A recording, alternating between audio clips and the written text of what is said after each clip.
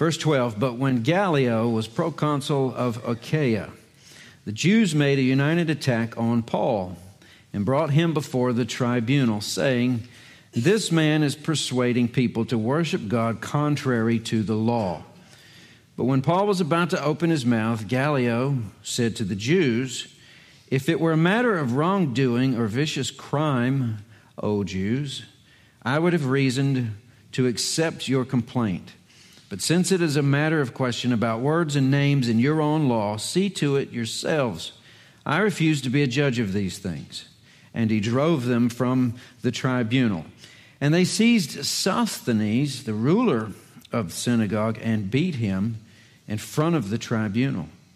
But Gallio paid no attention to any of this. After this, Paul stayed many days longer and then took leave of the brothers, set sail for Syria, and with him Priscilla and Aquila. And at Cenchreae he had his hair cut, for he was under a vow. And they came to Ephesus, and he left them there, but he himself went into the synagogue and reasoned with the Jews. And when they asked him to stay for a longer period, he declined. But on taking leave of them, he said, I will return to you if God wills. And he set sail from Ephesus. When he had landed in Caesarea, he went up and greeted the church, and then went down to Antioch. After spending some time there, he departed and went from one place to the next throughout the region of Galatia and Phrygia, strengthening all the disciples. Verse 24. Now a Jew named Apollos, a native of Alexandria, came to Ephesus. He was an eloquent man, competent in the Scriptures. He'd been instructed in the way of the Lord, and being fervent in spirit, he spoke and taught accurately the things concerning Jesus, though he knew only the baptism of John. He began to speak boldly in the synagogue, but when Priscilla and Aquila heard him, they took him aside and explained to him the way of God more accurately.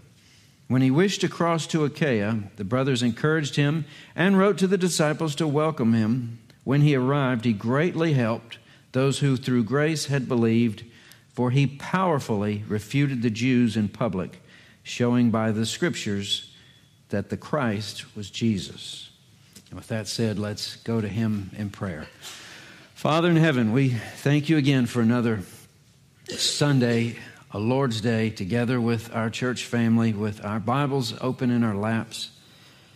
Lord, we ask that you would be the master teacher as we know you to be, and that we be good students and listen, pay attention, and see what it is you would have us know or do, or what we need to be. And Lord, we ask these things in your strong name. Amen. Well, it's been 2 weeks, but where we left the Scriptures and where we left Paul, he's right where we left him, in Corinth. And if you recall from 2 weeks ago, Paul was discouraged. He was in a rough place. And we know that by the fact that God came to him in a vision in the night to encourage him, to tell him basically, you keep speaking, don't be afraid. I have people in this town and souls will be saved. And we talked about how priceless encouragement can be. And there are times where certain people are able to encourage us. This seems to be a case where only the throne room of heaven was sufficient to encourage this missionary. He's in a low spot. Well, he's been encouraged, and where we picked up, it seems to run right along, but with a lot of information at a very fast pace, which covers years' worth of time. I don't know if you felt like we got in a time machine and went for years, but we did with what we just read. And in order to keep these 3 paragraphs organized, here's your heading. There's 3 ideas. There's more, but this is what we'll use to keep track. First of all, a promise kept. And that's looking back on these preceding verses where God promised, namely, that no one would attack Paul to harm him. Well, he's facing a tribunal here, so we'll see whether or not that promise was kept. Second, there's a vow made. It's kind of tucked in there in a long list of geographical time stamps. But what is this business about his haircut, and what does it mean? So we'll take a few minutes at that. And then third, a teacher taught. We'll spend the bulk of our time here examining what I do believe is a model of excellence in biblical teaching and why that's important. So number one, a promise kept. We're back in verse 12. When Gallio, proconsul of Achaia, the Jews made a united attack on Paul and brought him before the tribunal. And just to read back the verse in the dream to Paul, this is verse 10. It might be there on the same page or turn backward one. For I am with you, no one will attack you to harm you, for I have many in this city who are my people. So just like Luke, not only can he slow down and spend 3 or 4 chapters on the same day, he can also fast forward pretty quick. He also can turn on a dime as far as the drama, and that's what takes place here. And what's this all about? What are the charges? Well, the charges are listed in verse 13. These Jews who brought him in before the tribunal. This man is persuading people to worship God contrary to the law. Good question to ask here is, whose law? Because the Hebrews have a law and Rome has a law. They're in Corinth, which is a Roman town. So specifically, whose law are you referring to? Be a great question if we're trying to figure this out. And when you get to verse 14, but when Paul was about to open his mouth, and this is probably an invitation for your imagination. Paul the Apostle standing before a tribunal in one of the worst towns morally in the Roman Empire. And it's the Jews who have brought him in there to see what they can do. And what does Paul say? Nothing. He's interrupted. We don't get to hear from Paul at this situation. I wish we could. I'm sure that there were some things said. I'm sure there were some preliminaries, because in a minute we're going to see details that aren't given to us in this summary. But while he's about to speak, Gallio, this is the guy in charge, interrupts Paul to speak to the Jews who are accusing this man of persuading people to worship contrary to the law. And he uses the word if as the first word of his response. Now, if you've brought somebody before some type of magistrate or a judge, or let's just say you rubbed a lamp and a genie comes out, and you've got visions of grandeur, this is going to be good, but the first word is if. That's not good, right? Because if is a pivot on which to hang something conditional, isn't it? Like if you're a good boy, Santa might come, all that stuff from a few weeks ago that we tell our adult friends and boss. And no, that's just for really little kids that we tell later that's all made up, right? Or do you? I just thought I'd agitate you a little bit in this sermon. There's not a lot of agitation in here, so you're smart people. You figure that stuff out and what I meant by it, right? Look back at the text. If it were a matter of wrongdoing or vicious crime, O Jews, which is my business, I have authority of Rome. I can take care of vicious crimes. I can take care of wrongdoing. I would have reason to accept your complaint, but that's worse than if. Since it's a matter of questions and words and names and your own law. Gallio saw right through it, because it's not the first time a group of Jews bring someone in to a Roman authority wanting to disappear them. This is exactly the way it went when they went to who? Pilate. And they said, you have laws against this. And then at the end, when it looked like it's slipping out of their hands, they say, we have no king but Caesar, which is blasphemous. You can't say that if you're a self-righteous Jew, or can you? So they go in there trying to appeal to Roman law and say that what he's doing is against their religious rulings. Doesn't fit your pantheon. But Gallio sees right through it. He's the proconsul. He's the man in charge. He's the authority of Rome. And bottom line, he simply doesn't want to be bothered by what doesn't concern him, so he throws the case out. And it was general Roman practice up to this point to not interfere in religious matters unless it was a threat to Rome. So when you see in verse 16, he drove them from the tribunal. And they all seized this guy named Sosthenes and beat him in front of the tribunal, but Gallio paid no attention to this. Unfortunately, we know very little, if anything, as to the background of what those two verses mean. We don't really know who Sosthenes is, though there is a Sosthenes mentioned later in relationship to Paul and his ministry. Could be the same guy, but doesn't necessarily mean it's the same guy. And then who's doing the beating? Because the Greek doesn't point back sufficiently to any of the other groups already mentioned. It could have been the tribunal that asked for it. It could have been the mob outside. It could be the town. It could be the Jews. We don't know, so we don't know if he's in trouble. Now, if this is Gallio, who was known from his writings to be anti-Semitic, he doesn't have a case against this man, Paul, and he doesn't care. But he's not going to step in the way of the synagogue settling business. If Sosthenes, there's S's, and it's bad. It's like the word from 2 weeks ago, the isthmus. It's just tough to say. At least it is for me. But if that's the case, and this guy is Paul's companion later, maybe he was saved. And maybe they beat him as an example. But the bottom line is the last part of it. But Gallio paid no attention to any of it. Like Pilate didn't pay any attention to any of it and got a bowl and washed his hands. They've got their lane. They see the Jews as having their lane. You stay in your lane, I'll stay in my lane. Now, we shouldn't miss the magnitude of what that means for Christianity, because there's one more legal precedent for Rome not caring who the Christians are. The Jews care about it. They think they're wrong. But as far as Rome's looking, it all looks the same. Now that would change, but this gives clearance for years' worth of ministry. There will be court hearings, but Rome's not going to do anything about it, at least not for now. So I think that we can say that's a great place to say this is a promise kept. God didn't promise Paul he wouldn't have problems, but he did promise him, you're not going to be harmed here. And he wasn't harmed here, when Rome could have if they'd wanted to.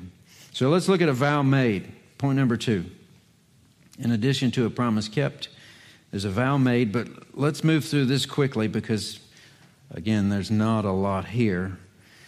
A lot of it seems to just be a transitional journey through what would amount to 1,500 miles or so worth of a journey that would take months, if not years.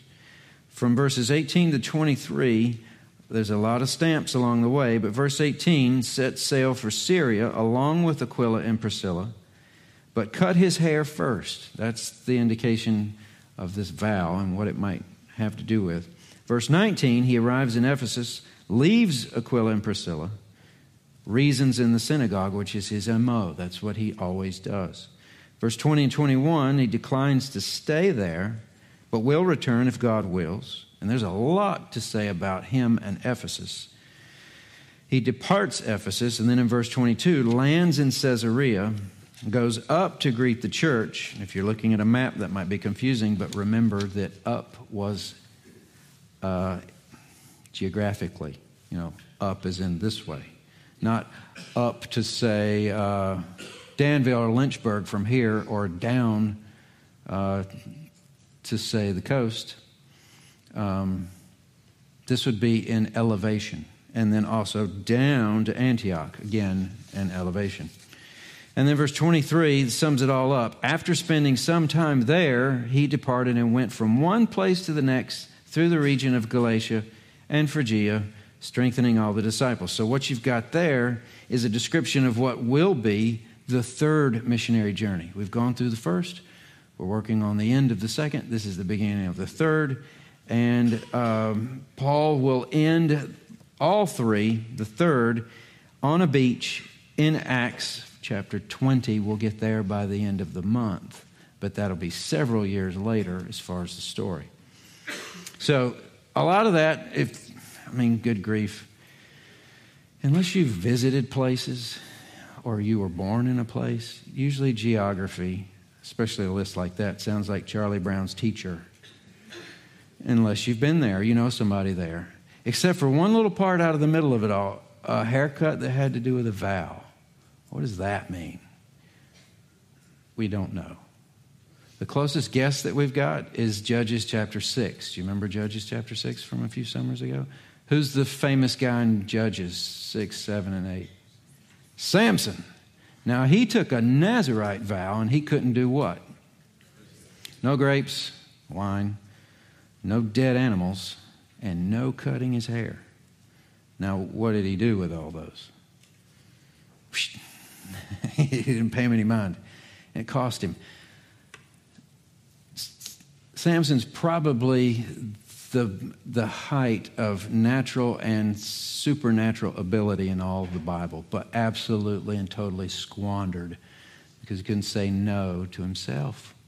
Now, in this case, you've got a man who has been through 3 missionary journeys, and at the conclusion of all 3, still insists or describes himself as a Pharisee, son of a Pharisee in Acts 23. We think of Pharisees as the bad guys, complete with the Star Wars music when they all march in their white outfits, right? Not really. They were wrong because they didn't see Jesus as who he was.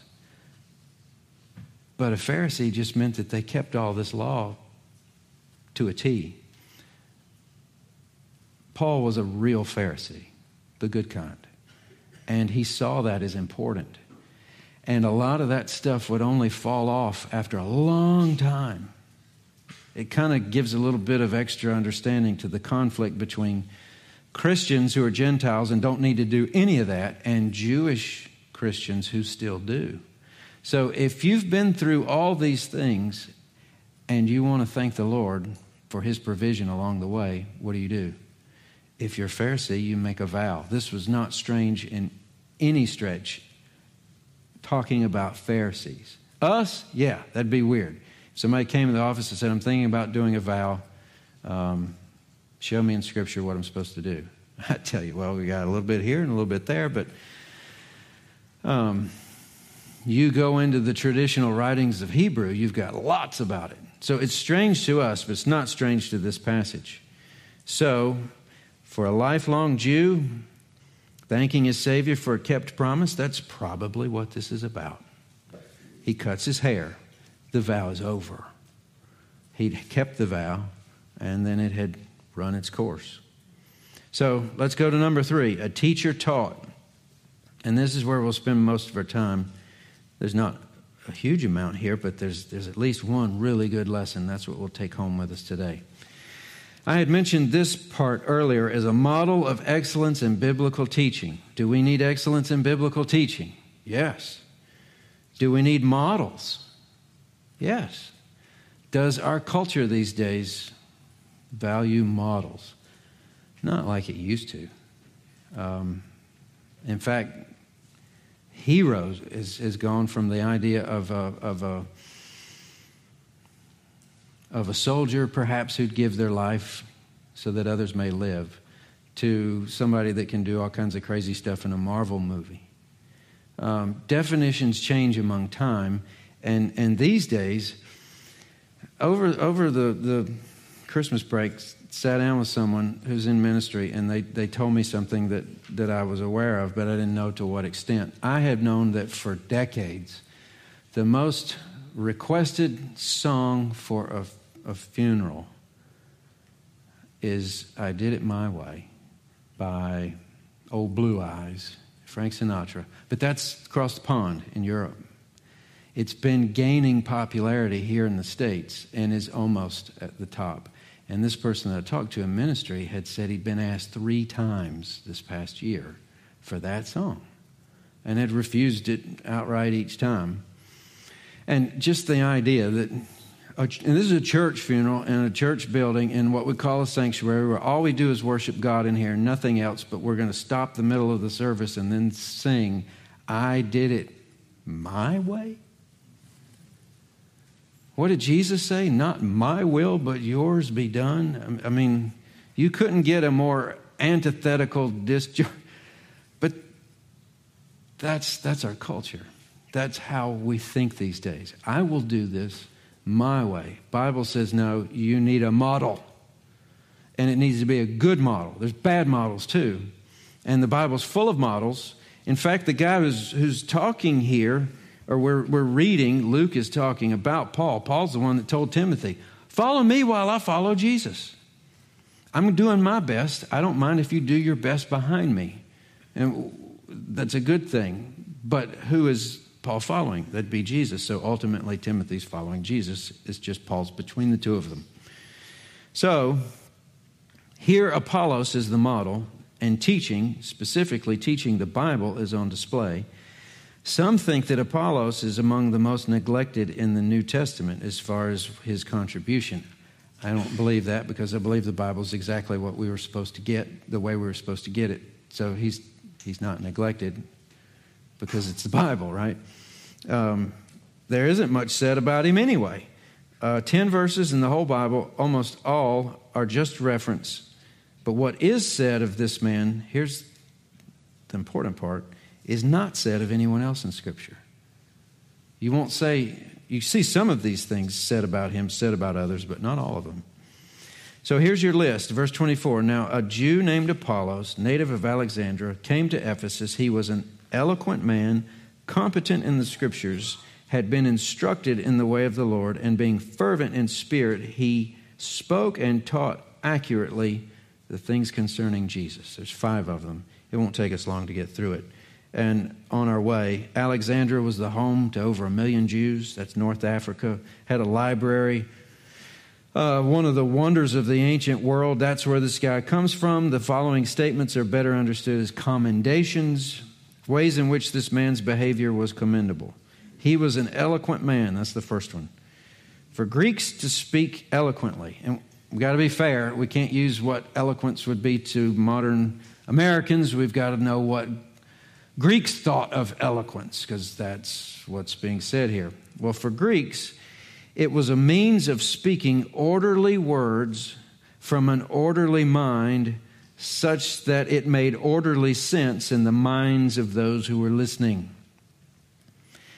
If a guy can sort things out in a complex idea, put it on a shelf where everybody can grab it, assemble it in their head, and go,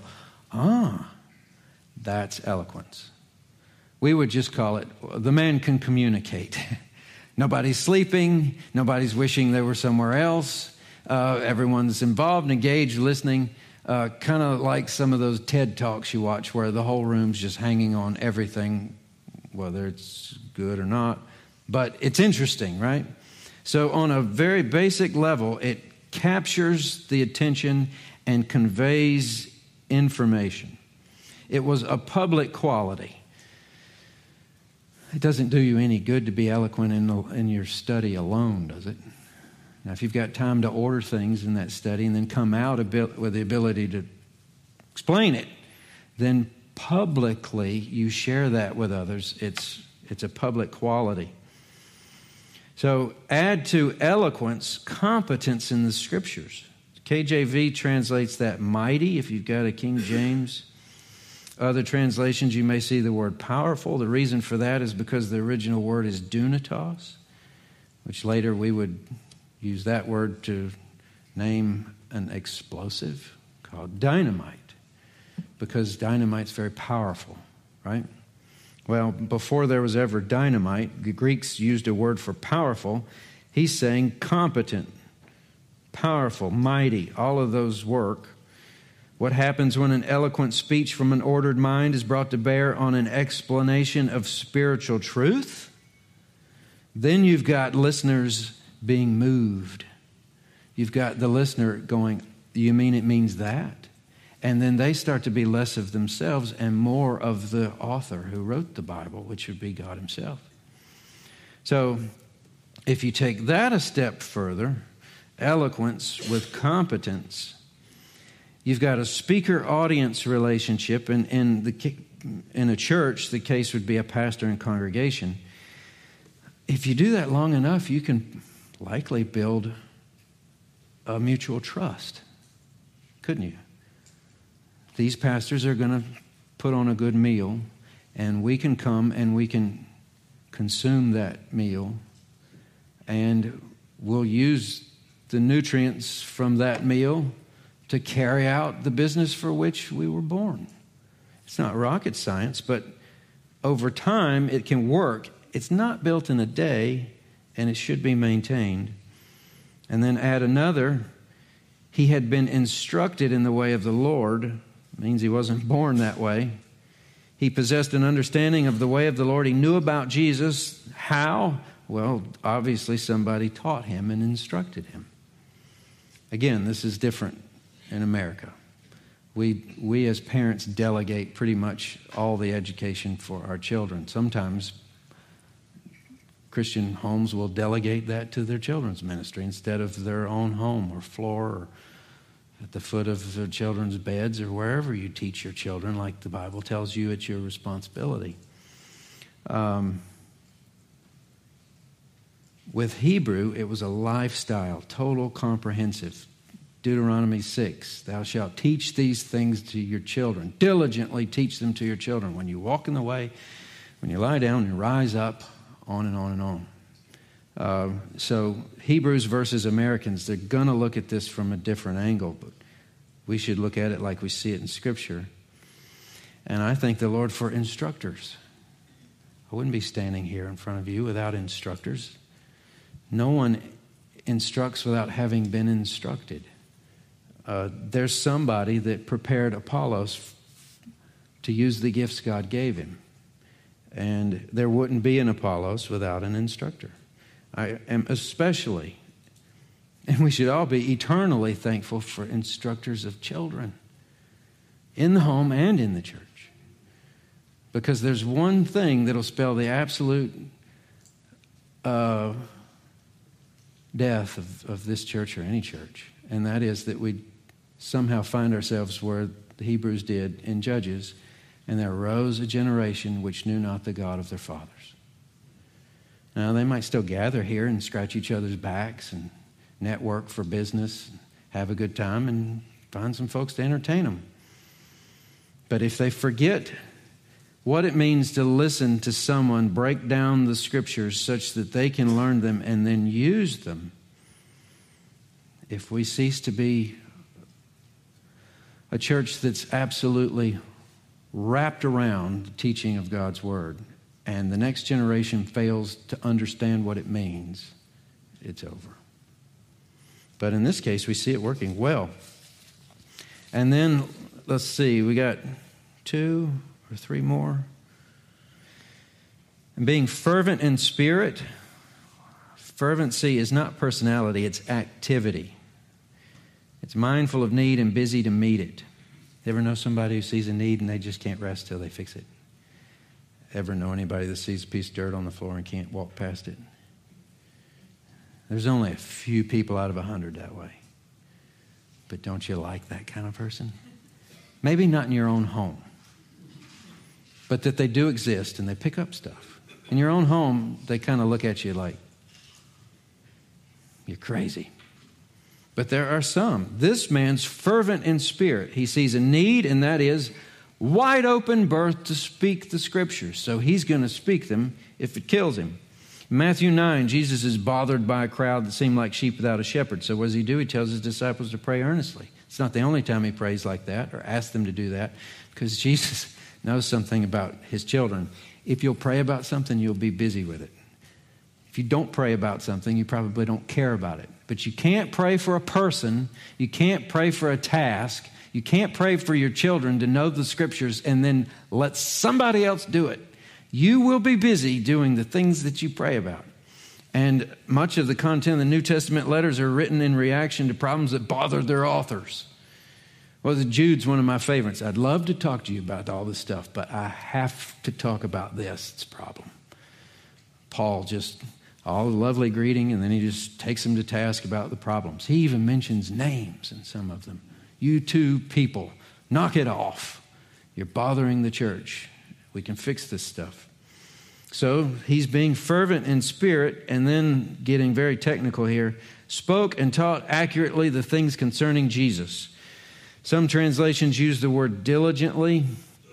It's a little less than is there in the Greek. We wouldn't want to misunderstand and think of it only in terms of effort. There's precision mixed in that word too, and it's precision that takes the effort. Some of y'all know we're in the process of building a house, right? Some of you probably know that there's different ways to go about that. You can do it the right way, or you can do it the less than right way, right? I mean, there's a way to complete a task and do it right. Then there's a way to complete a task, do it right, and do it fancy. You don't always have to do it fancy, but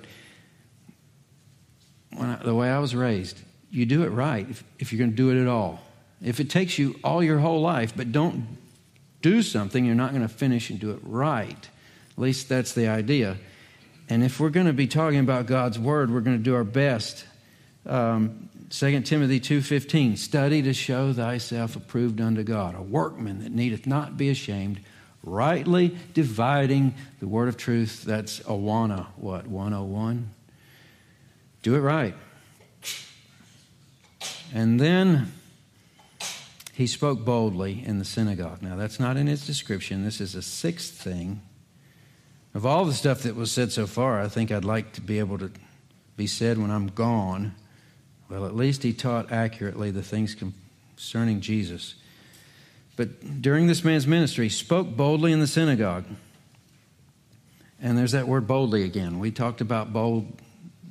Paul spoke bold. Stephen spoke boldly. A lot of these apostles spoke boldly. Some of the Hellenized Jews spoke boldly. Greeks were speaking boldly. This is a third or fourth time. Our culture is just not like this. Boldness is not a virtue anymore. We used to be, you feel like, and it makes you feel old, that the United States used to pride itself in being the one place on the planet we had free speech. Right or wrong, free speech. We've lost cases where we thought, well, we wish they would stop speaking about that stuff in their publications, but hey, it's a free-speaking country. Nowadays, there's a whole lot of stuff that culturally you don't want to talk about. It's not good. Countries that tend that way tend to not end well. I can remember, because I was so shocked listening to it, sitting in Israel at a table. This was in a government place there in Jerusalem. And there was a journalist from the newspaper in Jerusalem who's Arab. And he was there to address to the rest of us. As an Arab in Jerusalem, working for this paper, I can say whatever I want, including disagreeing with the prime minister of Israel.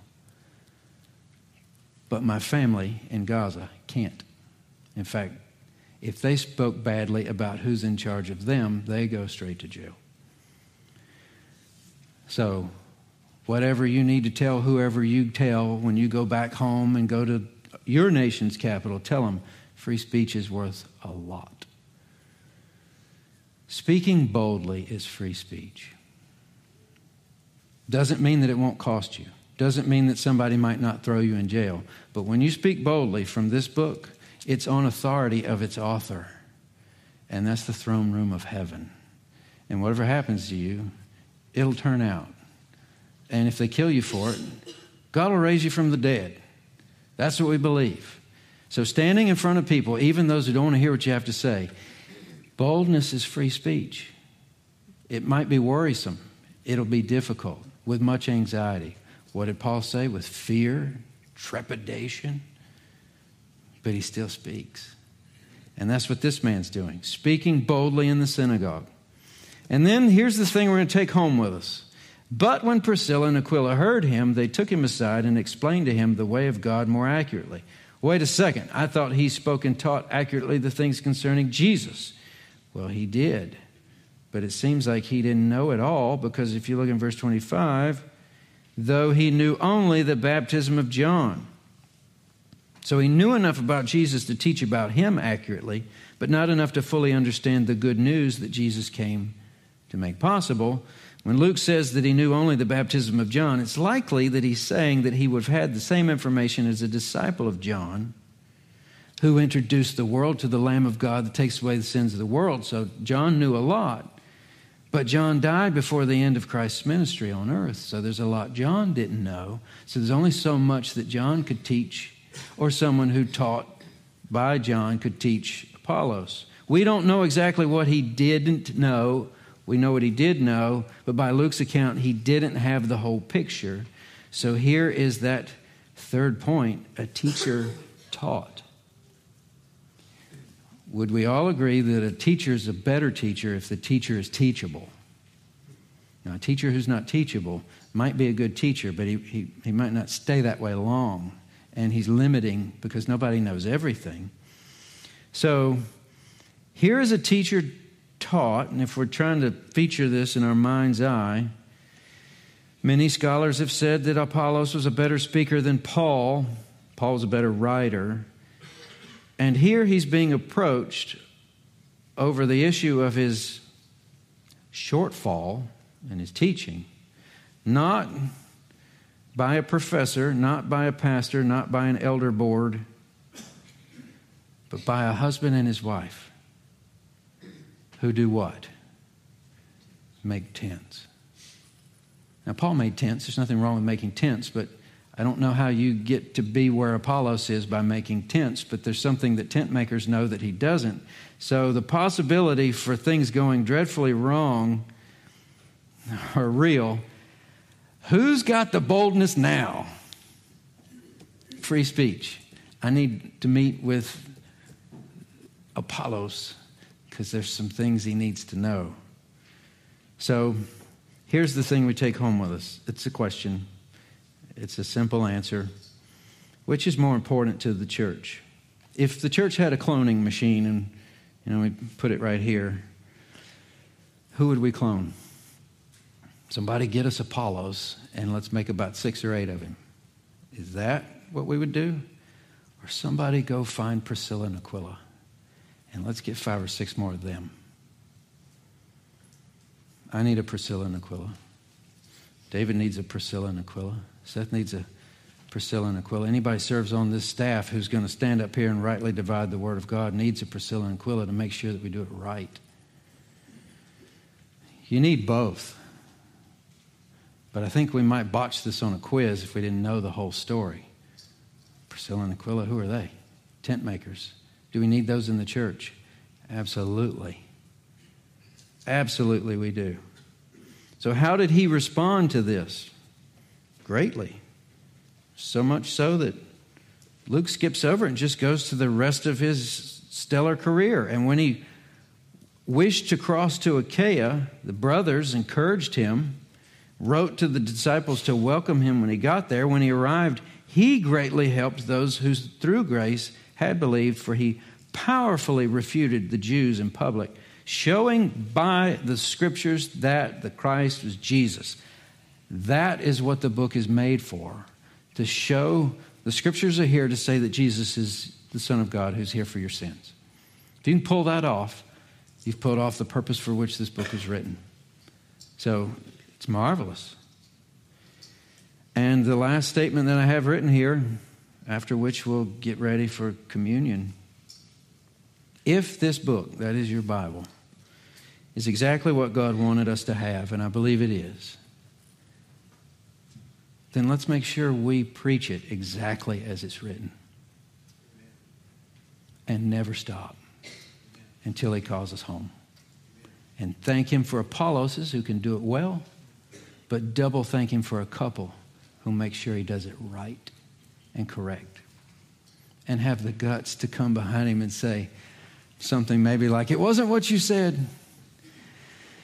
It's just the way you said it. Some of the best help I've ever had is not with the message, but with my tone or with making people laugh too much, which is hard with y'all. Y'all make it so easy. You laugh at stuff I didn't mean to be funny.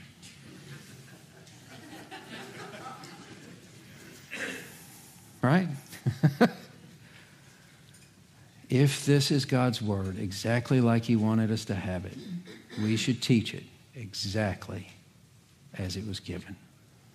Now, turn with me to 1 Corinthians. This is that book that Paul wrote, and back to the place where he was so troubled. And this is where we'll find, if you want to follow along here in a few moments, when we read these passages that are so familiar to communion.